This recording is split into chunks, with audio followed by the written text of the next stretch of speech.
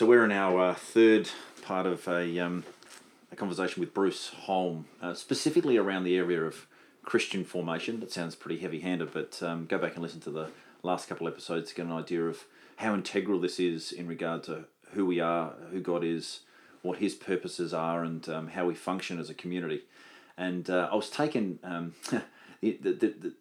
Bruce and I are friends, and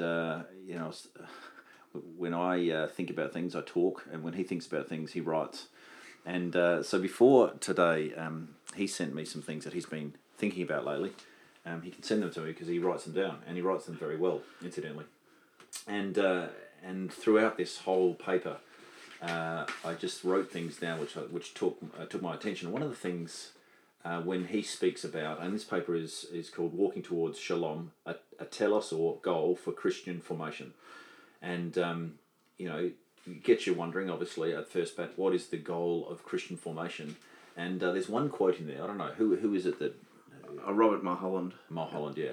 He says, being conformed to the image of Christ for the sake of others. I just took that a little bit out. Maybe there's more to that quote, I don't know. But it's captured my mind because I have tended to feel and also perceive that we are looking to be conformed to the image of Christ so that I'm awesome. Maybe more along the lines of something more noble, like, because that's what God wants from me. Yeah. But especially when we're talking about, being missional, being ones who have been sent, being ambassadors, that the goal, wrapped up in the goal of our own formation, is for the sake of others. That's why it catches my mind. So, how would you respond and what would you say to that? Because you know the context, you wrote it down. Yeah, I did. I've got to try and remember. Yeah, look, the whole context for that is in this chapter that I'm trying to write on in my thesis. Earlier chapters have been looking at what are dimensions and dynamics in Christian formation. So my particular thesis is taking the idea of thinking about the interaction between our spirituality, our theology, and our ministry. Okay, so our passion, our thought, and our action, or our heart, head, hands, however you want to frame it. That's been the dynamics and dimensions and dynamics of formation that I work with as a simple way of framing holistic formation for my students. Yeah. What I realised that I needed to do then was to say, that's all good, but what is it headed towards? Like, if these three dimensions, spirituality, theology, ministry, are in commensurate and integrated and bouncing off each other and living fully, what is it being shaped towards? So, what's the end game? What's the goal of Christian formation? Yeah. Gee, I like to just pause and see what people think that is before you speak. Yeah. You know what I mean? Like, pause your own podcast right now and think, how would I define the goal of Christian formation? Yeah. If you didn't do that, that's fine. Go on, Bruce. Go on. So I thought, well, I'll go and see what people say, And so the most obvious kind of thing is Christian formation is being formed towards becoming more like everybody. 1, 2, 3. Jesus. So this is the common answer. We've got lots of scriptural evidence for that. My children are on labours for you until Christ is formed in you. Yeah.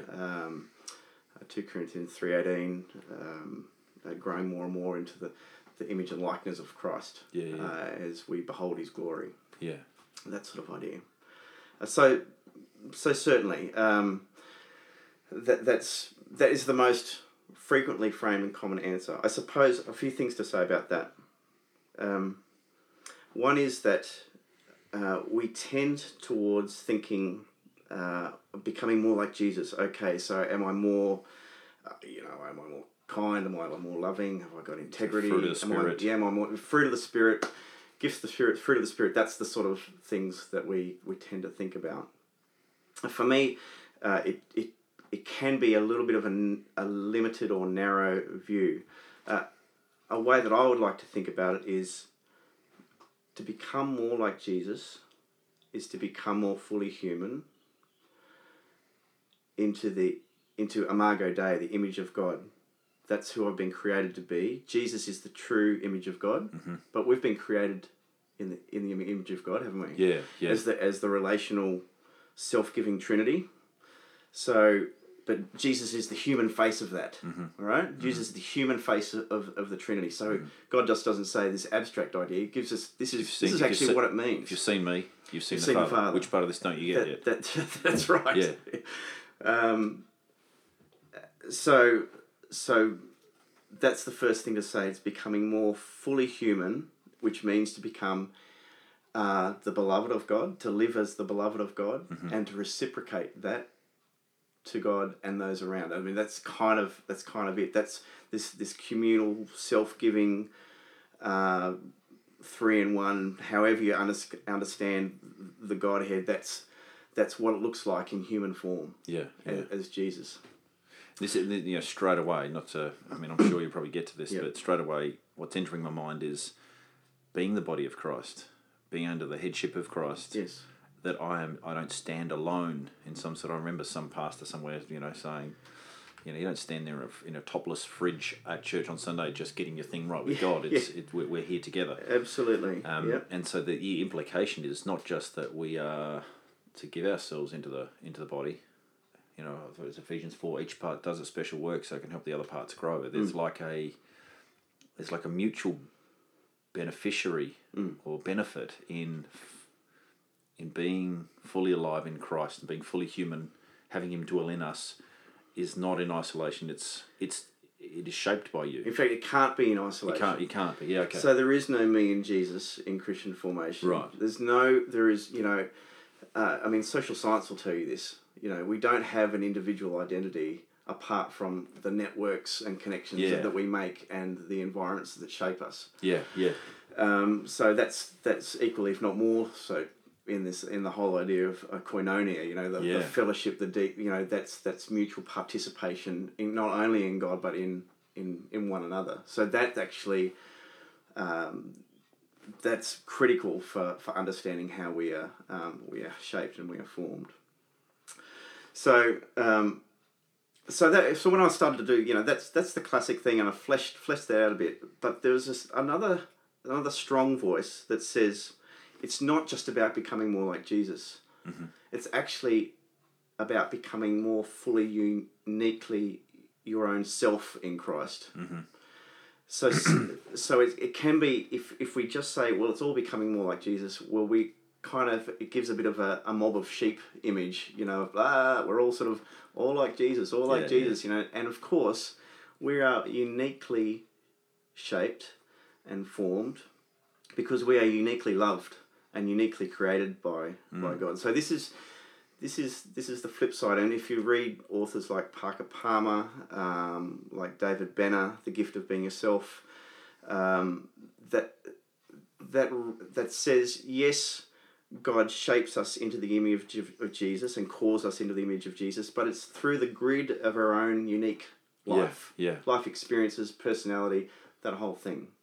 Now, we get a bit toey about this because we think, that's just Western individualism, and we don't want to, everybody's trying, it's all about Jesus, it's not about me. I think that's a bit of a myth, actually. We quote John the Baptist, he must become more, I must become less. That's not about that at all. That's about the story of where the narrative is up to at that point. For me to grow more fully into my own skin, as I do that in Christ, is becoming more into the image of Jesus. So God knowledge and self knowledge are always intimately connected. Yeah, that's good. God knowledge and self knowledge always intimately and intrinsically connected. But as you're pointing out before, the context for that is always community. Yeah. Okay. Yeah. So, in comparison, perhaps, I think we have worked out amongst ourselves what it looks like to be more like Christ. Yeah. Then we start to set ourselves apart from, or we compare, or we elevate particular people who seem to be doing that better than me, with no regard to the humanness and uniqueness of each person. And so the parameters by which we measure that can be confusing when it comes to the goals that we set for. We're actually setting false False goals. goals. That's for people, right. For people, so that's just me Yeah. reflecting back on what you've said before. So Yeah. sorry, that's me just understanding it, folks. I hope you probably have moved on, but bear with me. There's an old tale. I can't remember the word for it. Rabbinic tale. About the student. He comes to the rabbi and says, it says, "Teacher, how when I come to the gates, how or how can I be more like?" No, sorry. He said, "How can I be more like Moses?" Mm-hmm. He says, and he replies to his student, and he says, "When you come before God, He will not be asking you why were you not more like Moses. He'll be asking you why were you not more like yourself." Yeah. I've got a joke, but it's inappropriate at right. this point in time about Moses. And, right. Maybe after the podcast. I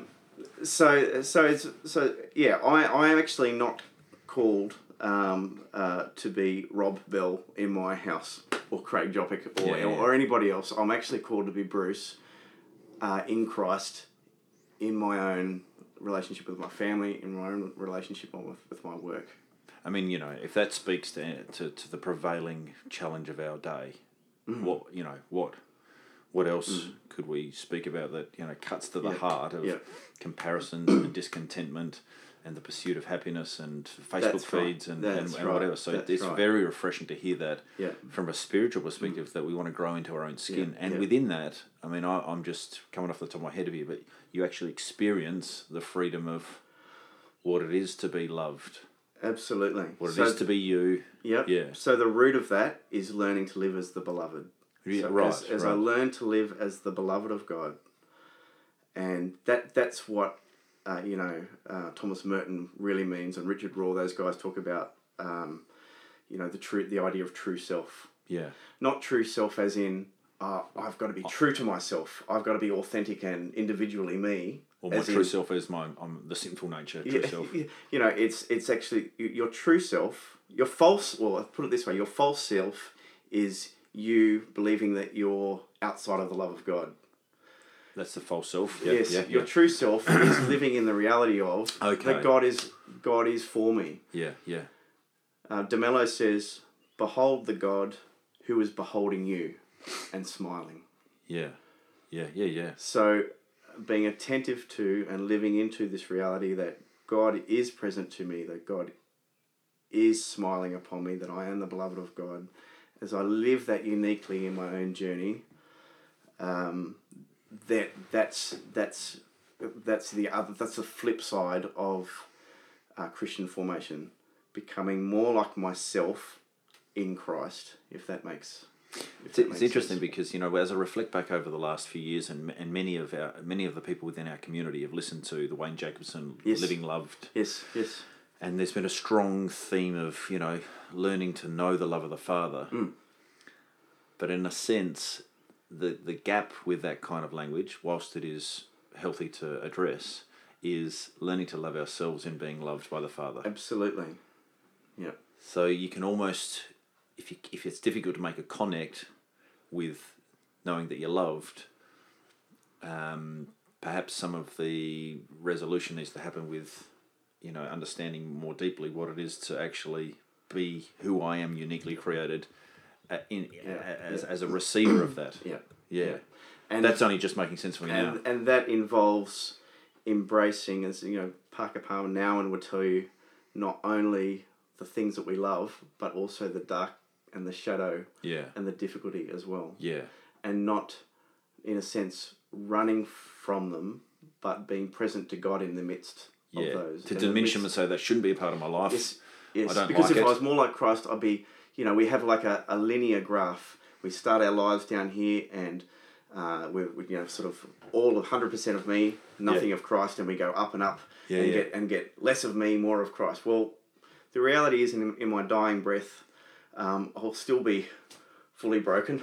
Yeah. And still be... And I'll still... fully participating in the life of God. And I'll still, by nature of who I am, I'll piss people off by the nature of who they are and how we interface with each other. That's not something that has to necessarily be resolved, but it's a reality. Yeah. Yeah. I'll be misunderstood. Yeah. I'll be liked to the point where people will pedestal, and everything in between, I suppose. Yeah. So that for me, that's a freeing kind of way to live. It is very refreshing. And as as a goal for or a, you know, understanding a more holistic way of thinking about formation. So you can hear the word holistic, you know, in this day and age, and it seems a bit like organic and you know, resonance and fusion and all those sorts of words. But really, you know, the whole picture, not just one aspect of it, is very refreshing to think about things that I haven't really paid a lot of thought to.